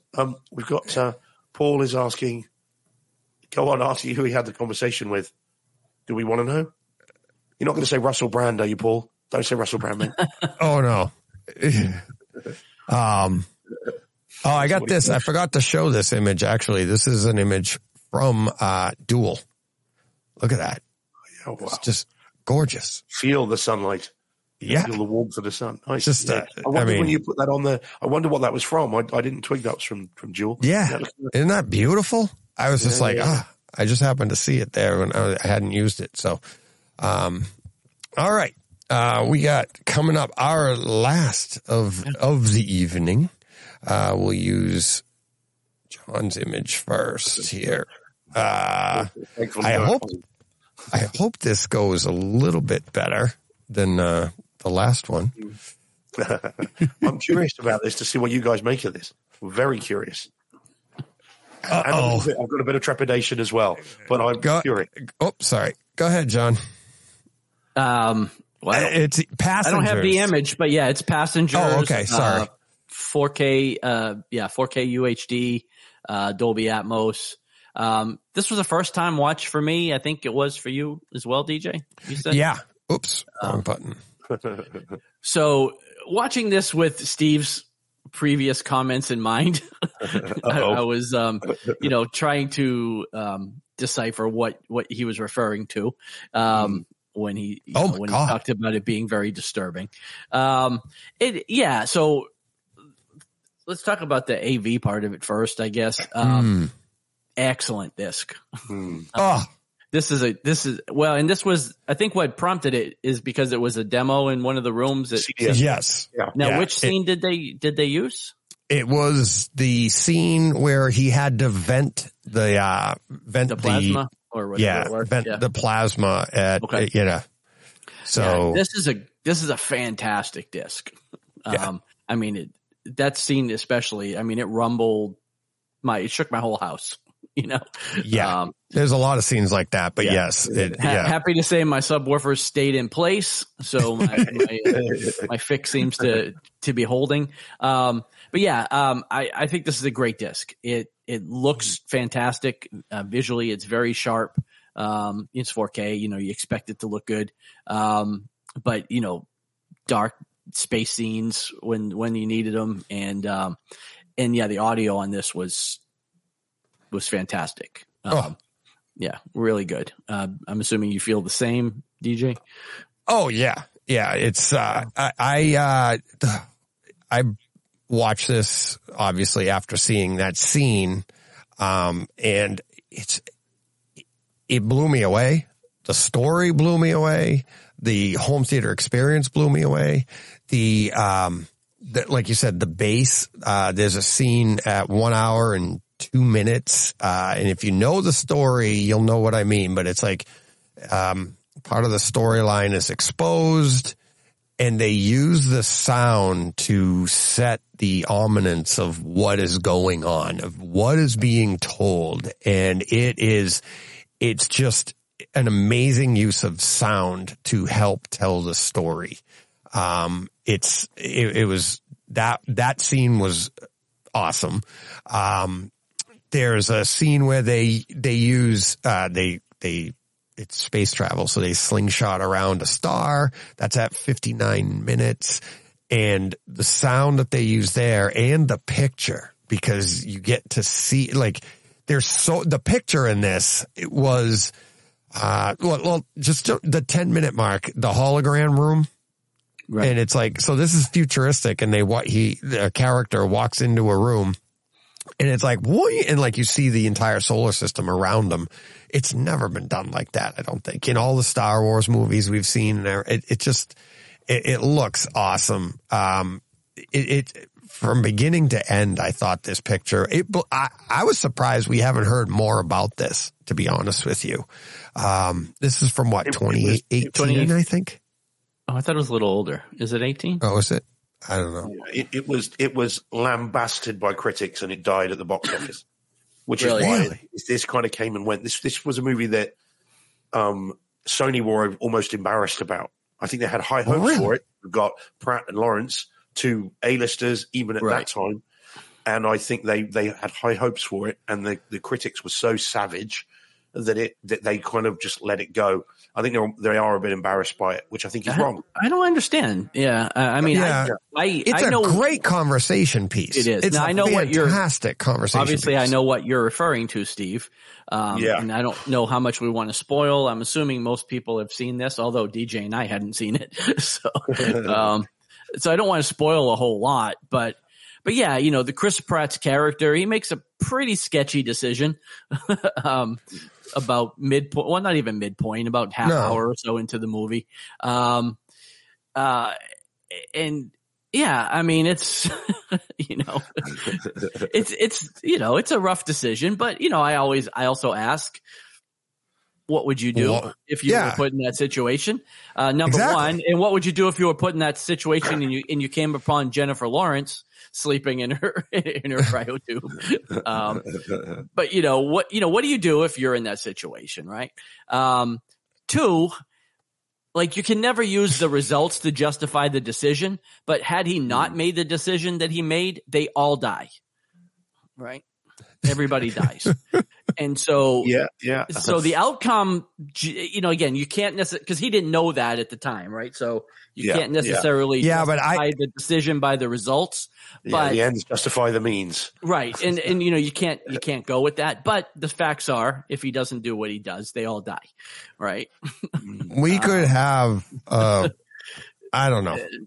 It's like I have a whole other take that would actually be like, there is a version. I get what you're saying, but there is a version where it's almost like not even wrong, because you could say that it goes on every day.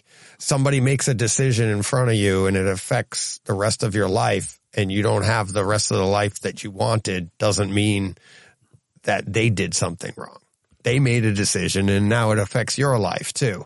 And that's what I thought was great about this. It was a very self-serving and selfish decision at the time, right? Correct. It wasn't for the betterment of anybody, but Chris. Nope.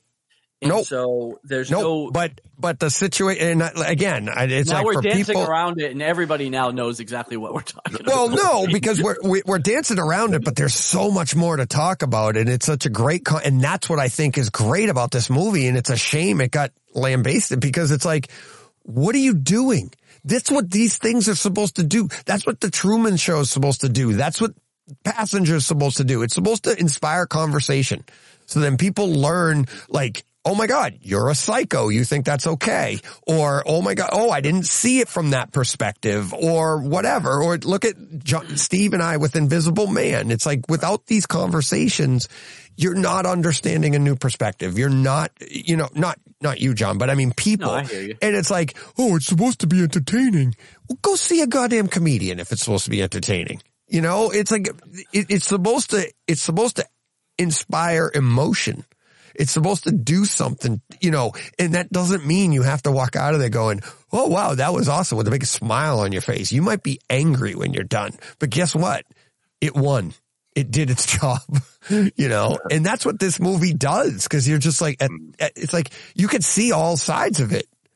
You see every character's perception of it, and you'd be like, wow. And I would be every single character. Right? It's like, and let's go through the characters. It's like, no. Well, I was going to say, just going back to like the moral dilemma here, like, does he redeem himself by presenting the choice at the end of the movie? Because, I think but see, that's too shallow. I think it's more of, or does he present the choice knowing that it's not going to be accepted? No. But what I'm saying is like, to go a little deeper, I'd say when I was 16 years old, I probably, when I was 16 years old and I didn't meet Jen then, but knowing everybody then, I would be like, oh yeah, whatever. I'm not jumping in front of a truck for her. But now I'd give my life. Right. And we all would. And I think you can look, and these are those conversations that you can have with this movie and say, like, it's the growth. It's this. There at one point, yeah, exactly. John says, thanks, John. Very deep, very deep this evening, guys, and kind of dark. Yeah. Shadow of brown. I know. Yeah. Right, just go on, man. Sorry. Yeah, no, that was good.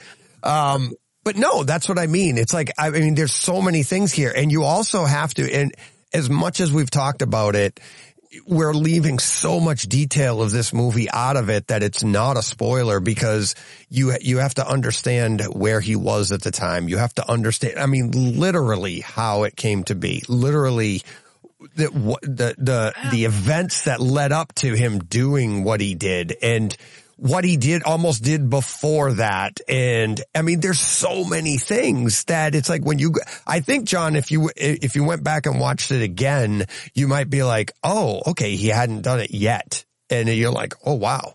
Yeah. Oh, I'm not upset at all by the decision. So I'm not. Right. But it's like, I don't think it's no. I just don't think it's as sketchy. Well, but here's the thing. Like, okay, let's say he succumbed to his loneliness and this and that and blah, blah, blah. Is a year long enough to justify it? Maybe it's 10 years. You can't put it. Maybe after 10 years, you can say, okay, I'm right where you are, right? Like, I get your decision. But a year's not that long. Now, that's subjective. A year's a long time to be alone, but I don't know. Right. Like, is it 5 years? Is it 10 years? Is it, but 12 months guys, seems like pretty short, He's got his own home theater. Exactly. I know. I'd be fine for a year, man. I'm playing basketball. I got all the cereal that I want. I can watch all the movies that I want. I got a bartender giving me drinks. They're pitching this decision to the wrong people, aren't they? Exactly. Yeah, we're good. I got booze and movies, man. I don't need anything else. I'm good for the next 90 years. Just strap me in. I know you, John. I'm thinking that most of the pods are. I got 2 hands. Push them out. No, I just think. Tell me this, guys. Did either of you watch it with your other halves? With your wives? No, I didn't, because Jen thought it was going to be like and I did too. I asked her and she was like, she read the synopsis and she was like, it's a space movie, right? And it's like, okay. And I came up and I was like, do you want to go watch it? And she's like, no. I go, it's amazing. I wish you'd watched it with me because we could have the discussion. So I basically just reenacted the whole movie for her. And, did you wear a dress for the Jennifer Lawrence bits? No, that white bathing suit. And I looked fabulous. I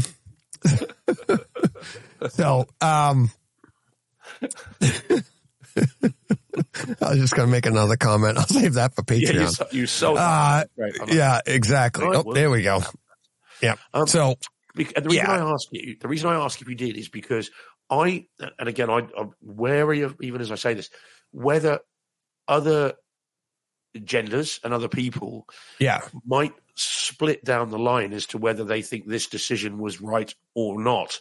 And I wonder whether, this is a question, not a statement, whether people of the same gender of the person in this who has the choice taken away from them would take a different view and just be like, this guy's an animal. And that's a question. I don't know. But I wonder that. This is why I kind of ask as to whether, what conversations were. Did you have a conversation with Lydia about it, John? You obviously don't have to say, mate, if it's not for public. No. She didn't go so deep in it, I guess. It was just a movie on the surface. And I don't think she took any kind of view on it, to be honest with you. We didn't talk a whole lot about it. But, she kind of goes into a lot of these just saying, look, this is a movie that stars these 2 people. I know that we're going to have both of these people heavily involved in this movie, and this is how we get there, So it didn't we didn't go too deep on it. Maybe she did feel certain ways, and we just didn't discuss it.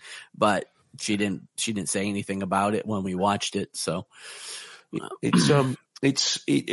think when the shot, because I tried to rewatch some of this afternoon and I ran out of time. I actually really like this movie, and I was pleasantly surprised when I first saw it, actually on my iPad, Deej, years ago. And you still enjoyed it. Wait till you see it in Cinema George. Well, that's it. I was very plug 3. I was very pleasantly surprised. Tune in 2 weeks, guys, if you're wondering what that's all about. That was great. Yeah. So, hey, look, Hollywood now knows the name of Cinema George. I know. I've reached my zenith. No, it's still just our listeners. Yeah, well, I don't know who you think. Yeah, Brightside Home Theater going out on satellite to all of Hollywood. Say that when Unhinged 2 takes place in Cinema George, right? Then you'll have to eat crow. Yeah. Unhinged 1 took place in Cinema George. Well, It took quite. place Yeah, in but my for real. cinema. Yeah. It'll just be me stabbing someone while I'm watching Truman Show. Anyway. Even spoilers, even Carl was like, why do you say like it's a plug? There's nobody going. Like he's selling tickets to Cinema George. Like he's like, shameless plug. I got a cinema. Well, that's what we all do. That's why we're here. Anyway. So funny. It's like, So I get your merchandise now for Cinema George. Hey, matter of time. I'll put it up on TeePublic. Yeah. What? So I really enjoyed it first time. I was pleasantly surprised, and the reason I watched it on my iPad is because I'd heard it was terrible, and so I thought, well, I'll watch it and see it, if I there's anything to it, and I really enjoyed it.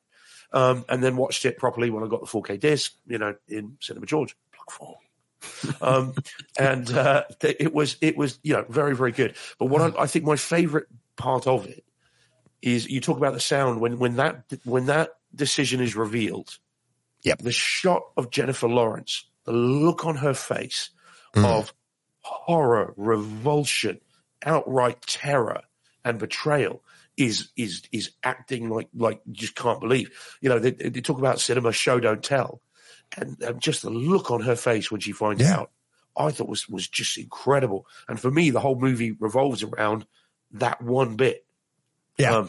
So I think this film, it's a shame it's been maligned. It's a shame it's been overlooked because it is a good home theater experience. It is it's a good time to watch it. It's entertaining, but it also has this discussion that it's funny. That decision. Yeah, it is. Yeah. Like some of Chris Pratt stuff, like you see, what's his name? Space Lord. What does he call himself there? Star-Lord. Star-Lord. Yeah. Star-Lord and the dance off. You got that stuff going on there. I thought, that one particular scene that was a scene like the Cedia demo, I thought that was similar to the nod from like him and Hemsworth had the joke of like, remember in, Endgame and Infinity War, and they were like, when they first met in Infinity War, and he was like imitating him and he's doing his accent and stuff, Chris Pratt was. But then later in that movie, he does the thing with the, Chris Pratt, Thor has to hold the thing open. And I was like, are they, I couldn't remember which came first or if they knew about it. I think that came first. So maybe the Endgame or Infinity was the nod to this. I don't know, but I saw a lot of similarities watching it. But it's an awesome home theater experience. And like you said, Steve, that scene with Jennifer Lawrence and that's the 102. That's what I was saying. And the sound of that is just awesome. At 1 hour and 40 minutes, there's, it's called Override Now, I called it. And it's like the music that they use, it sounds like it's from Iron Man.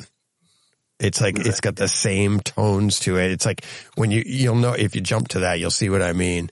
And then at 1 hour, 18 minutes and 50 seconds, there's some gravity loss on the ship, and the bass is amazing. But then the CGI that they did with Jennifer Lawrence's character and how everything was just, it looked awesome. I can't get over how good this picture was, the space shots, everything about it. It's just, it's another one. 4 words, Deej. It's a Sony disc. Yeah. You almost get to the point where that's all you've got to say about Sony releases. Yeah. They're absolutely incredible. But they spent a lot of money on this as well. This was you could tell that from the CG and from it's a big budget movie. The 2 A-list stars. They spent a lot of money on it. And yet, as I said, unfairly maligned, I would say. I think they sold it as a bit of a romantic comedy. I think that's kind of where they may have marketed it wrong. People just thought, it's a knockabout comedy, and it's not. People get challenged, very quickly, I think, in this film. But it's also got Yeah. a bit of Wall-E to it about how, his involvement then starts to cause every little thing to start to break down. So Wall-E had that as well. There was a little bit of that I spotted in it, but but that wasn't him. That wasn't him. It was just the ship starting to have its problems. Right. Yeah. That's how, it opens with that. And it's, but, really, really, awesome movie. I was very, very surprised at how good it was, both home theater and story wise. And, I think we expressed our opinions, our subjective opinions. Yeah. Yes. One more thing quickly before we get going. I know, Steve, we got to get you to Betty Bye there, buddy. Why isn't this opening? Come on. There it is. So we are this month, we are donating 50% of our, it's actually more than that because my wife and I are giving too, but, eat, drink, and give generously. More pig, less cancer.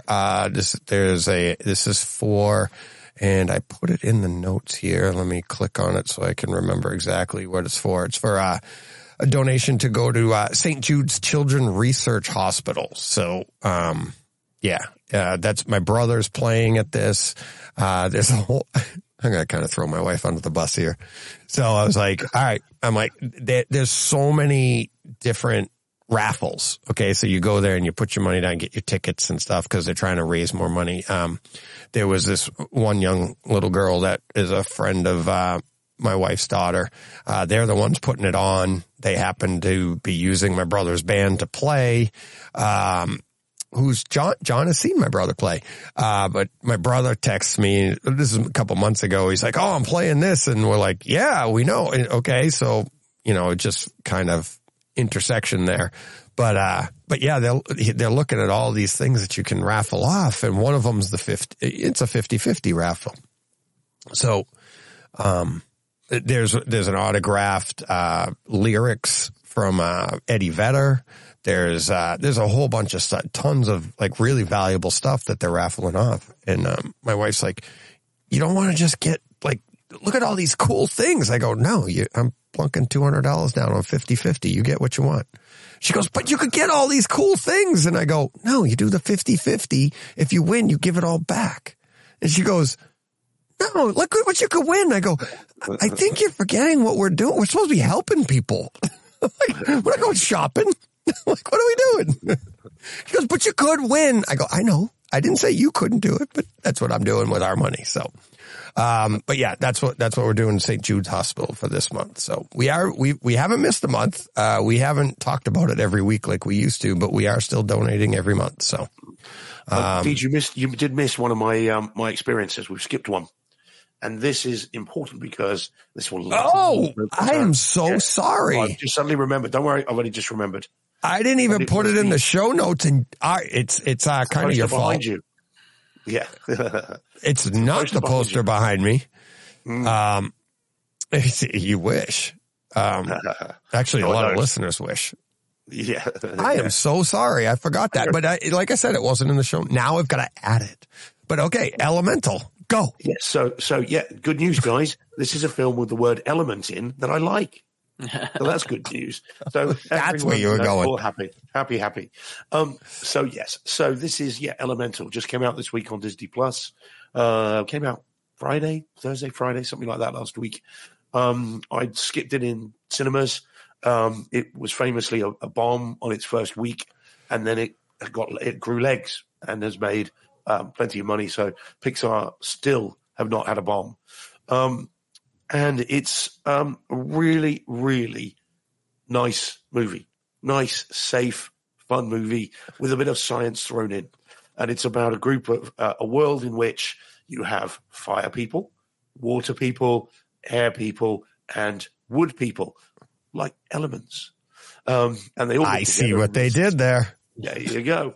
And they all live together in this city, and our heroes are fire people, and the daughter of this particular family develops a bond with someone from water. And what happens when water meets fire? Steam. And and it gets steamy. Not like that because it's a cartoon. And it's really, really fun. And I watched this with a member of the target audience and someone else on Saturday afternoon, pouring down with rain here into Cinema George, like 5.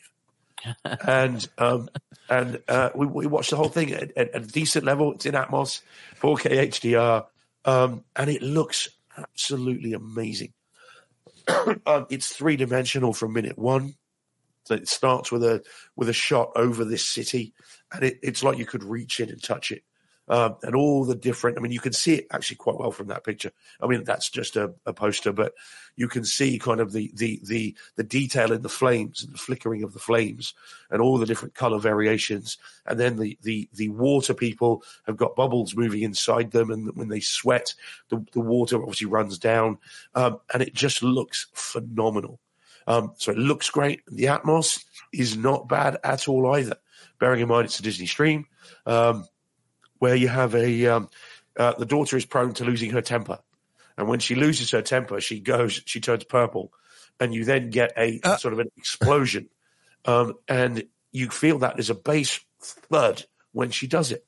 And it was like, oh, okay, that was quite nice. You know, that happens a few times in the film. So it's actually really decent. And so if you like animated movies and you've got Disney Plus, I don't think it's out on disc anytime soon. I recommend this. It's really fun and a good way to spend, a couple of hours on a wet Saturday afternoon. So yeah, really, really good. And way better than The Fifth Element, obviously. So there we go. Well, not obviously. That's subjective. Let me correct that. It's a lot better than the Bruce Willis Fifth Element. It's not as cool as the Brightside Fifth Element, obviously. That's way better. There you go. Right. Yes. So yeah, that's good. I recommend this, guys. I think you'll enjoy this. You get a kick out of this. It is out on Kaleidoscape. Okay. In the 4K HDR, so it should be out soon. Well, it will be coming soon on disc. Oh yeah, it'll hit disc. It's just when. Yeah. Yeah. It's good. Yeah, recommend it.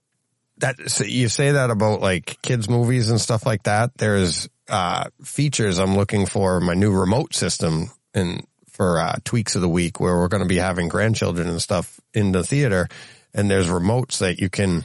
Kaleidoscape already does it with a single remote, but other companies are doing it where you put a smaller remote, and as soon as that remote's used, it triggers every component to be all, kid friendly. You set the level, so it's just like everything they watch would be just that. And I'm like, man, that would be cool. It's like, I'm hoping it's like a Control 4 has it, something like that, which I'm planning on trying, like something like that. That's one of the things I'll be looking for, but that would be really cool so that you can just send, here's the remote, and just, you guys can do whatever you want, and you don't have to worry about them, pulling up God knows what. You're a more trusting man than me. Yeah, I'm watching like a hawk. If anyone is under the age of about 90, then I'm sort of staring at them the whole time. In the room, you mean? Yeah. Oh yes. Yeah. Oh yes. I had some friends come around a couple of weeks ago, and they've got a 6-year-old and a 3-year-old, and they'd never been to a cinema before. 6 years old. Wow. I know. So she comes in, and because they're like, they'd heard tale of the cinema room. So they come in, and the 6-year-old give them a copy of the article. Yeah, well, here you go. Before you go in, here you go. Here's your free copy. Here's Thank you for coming. Yes, was the line long outside? Was it, can I get you a drink or something? That's the thing. So she comes in, and she dived over the back sofa, dived over that onto the front sofa. Now, the look on my face must have been enough for them to basically grab her and drag her from the room. I mean, I didn't know quite what to say, but let's just say that I don't think she'll be coming back in anytime soon. She'll be about 26 the next time. Yeah. So yeah, it was. But like I said, so you're very trusting, Deej. Well, it'll be my grandchildren, and there will be a lock on the door. So, but yeah, if I want Sentry guns. I'm not saying like the first time I meet a child, I hand them a small remote and go, knock yourself out, kid. It's like there will be an educational process beforehand. But yeah, it's funny when people go in and the kids, I've had little kids want to go up and touch the screen and stuff. And the parents like, oh, they're not going to hurt it. They're not going to do anything. I'm like, if they scratch that or damage it, are you willing to replace it? Oh yeah. Oh, we can replace that. No problem. Okay. I'll show you the bill. It's $3,500. Yeah. No, for just the screen. Yeah. I'm like, let's go. Why don't you have a lock on the door? Because I know how to treat the screen.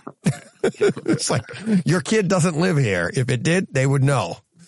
So. Oh man. Yeah. But so it's something, as I said, I watch like a hawk. I can't, not easy to relax. When it's people that I know, obviously they're used to it. Great, relax. Yeah. But otherwise, no. I'm with you. When they first meet, first come in, you'll like stand against it. It's like, because to me, that's the most vulnerable. Everything else is either the projector's high up or the screen, but the screen is the one they all want to, little kids love to go up and hit and touch and feel the velvet. Shoot silly string at. Yeah, it's all fun. Never more anxious than when something like that happens. Well, there we go. That's enough of me being crotchety. All right. Yeah, there we go. I don't think so. I'm sure you'll text me in the middle of the night. At the moment, I'm barely sleeping, so I probably will. No good. There you go. Well, I'm up. All right. Guys, we're coming in under. I know. Barely. I thought we were going to come in way under, but we decided to chat and discuss and debate. It's all subjective. Yeah. All right. Anything else, guys? Nope. So. Other than again to publicly thank John for the awesomeness of The Bear season 2. Yeah, I mean, I didn't write it or make it, but you're welcome. I started it too. Yeah, that's what I'm going to watch now. Yeah, my wife and I are watching it as we eat. I love it. Yeah, it's great. It is. It's not as tense as I thought it would be. Like the way you said it was like really tense, but it can get. I don't know where you want it. It is, but it's like we're a few episodes in, and we have friends that own a restaurant, and they're going through hell right now themselves.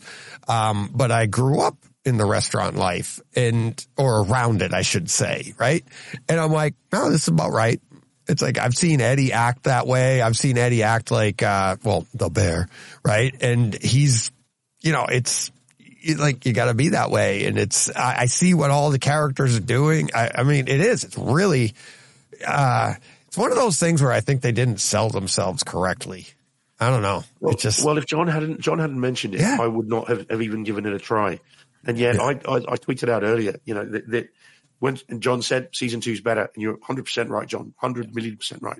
I think season 2, the last couple of episodes, I think it's episode 5 and 6, are some of the best written, acted, and performed TV since Breaking Bad or The Wire. Well, and some of the character arcs too, especially like Richie and like Richie's arc was fantastic. There are episodes here that are as tense as any feature film, and also deliver as much dialogue as some feature films, I think, as well. It's exceptionally good. And very stressful indeed. So when you do get to these, there are ones where the whole thing is just passive aggressive heaven.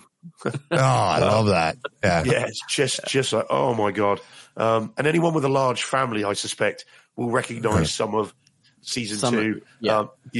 Will be just like, oh, yeah, that's Aunt Brenda. Yep, that's Uncle Dan. Yeah. Oh God, that's Bob. John, Steve's coming up with those names too quickly. Yeah. I think they're real people. Exactly. Aunt Brenda. It's like Aunt Brenda doesn't listen to Brightside Home Theater, so she's getting thrown under the bus. Oh, that's good. All right. We'll be back next week. Next week's Takeover Tuesday will be listener comments. So if you want to get a few in before I record, I'll probably be recording that this weekend at some point. You can get a few comments and email me at brightsidehometheater@gmail.com. Seems to be where everybody's going for that. Other than that, thank you to everybody, all the support, everything helping us grow. Patreon supporters, thank you. We'll, check us out over there. If you're not already a Patreon supporter, we're doing a little extra things there. I mean, this is the bulk of us. This is us. And it is the community. But for people that, are helping support us financially, I'm trying to do a little bit extra, and it's taken off. I'm having fun with it. So hopefully I can get you guys in it. John, you're already a supporter. Yeah. But Steve, we can get you in. Maybe sometime I'll send you the link, and you can join us too when we do the Zoom. Yeah. And guys, if you guys, I'll say this here, if you guys want to do a little video message to Patreon, I can just put those up there too. Just like, I don't know if you've seen the couple I've done, but if you just want to do some high ones or whatever, I can post those. White swimsuit, Deej, is that what we're doing? Is that yes. What you think? Don't spoil it. You got to go there to see it. You don't want to spoil it. It's like, geez. So, give the milk away for free, Steve. I know. God, yeah. Exactly. There's a lot to that video, Steve. The coming and the going. It's like, what was it? I don't know. We gotta go. What do we gotta do? Go push play. What he said.